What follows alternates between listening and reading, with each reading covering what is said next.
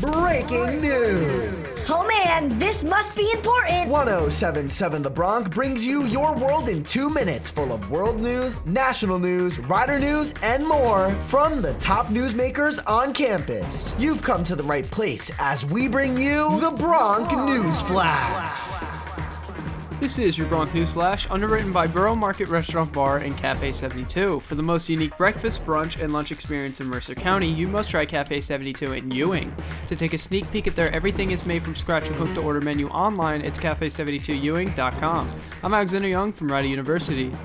On Thursday, the CDC updated its COVID-19 guidance on quarantine and testing. The new guidance lifts the requirements to quarantine if exposed to the virus. As regards of vaccination status, the CDC states that after exposure to the virus, you no longer need to quarantine.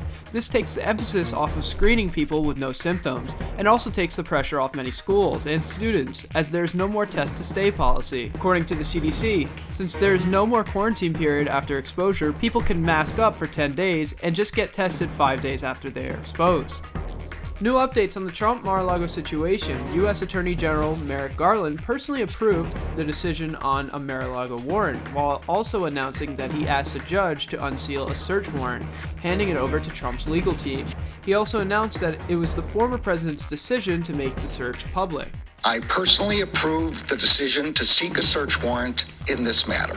Trump has now invoked the Fifth in the civil investigation during a deposition before a New York Attorney General, making him the first former president to invoke the Fifth. The deposition went on for 6 hours on Thursday, and was part of a civil case against Trump's family business of misrepresenting the values of its properties for favorable loans and less taxes. The price of gas has officially hit a national average of $3.49 a gallon, the first time it has fell below $4 since early March. Wholesale prices fell in July for the first time in 2 years as a plunge in energy prices slowed the pace of inflation, the Bureau of Labor Statistics reported Thursday. As both gas prices and airfares have dropped, President Biden has boasted about the numbers this week, as taming inflation is one of the most important steps the administration has been trying to make before the midterm elections.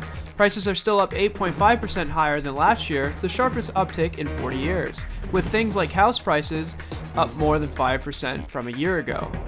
The Bronc News Flash is underwritten by Cafe 72 and Borough Market Restaurant Bar. Exceed your culinary expectations at Borough Market Restaurant Bar in Pennington. From handmade paninis, homemade soups, and fresh pasta to fresh steaks, chops and seafood, Borough Market Restaurant Bar will excite your palate like no other restaurant in Mercer County.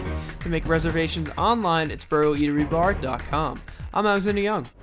This has been the Bronc News Flash on 1077 The Bronc. Oh man, that was pretty important stuff. Missed your world in 2 minutes? You can listen to past episodes at 1077thebronc.com/Bronc News Flash on your favorite podcasting platforms. We'll see you next time as we get back to the biggest hits and best variety only on 1077 The Bronc. Sweet!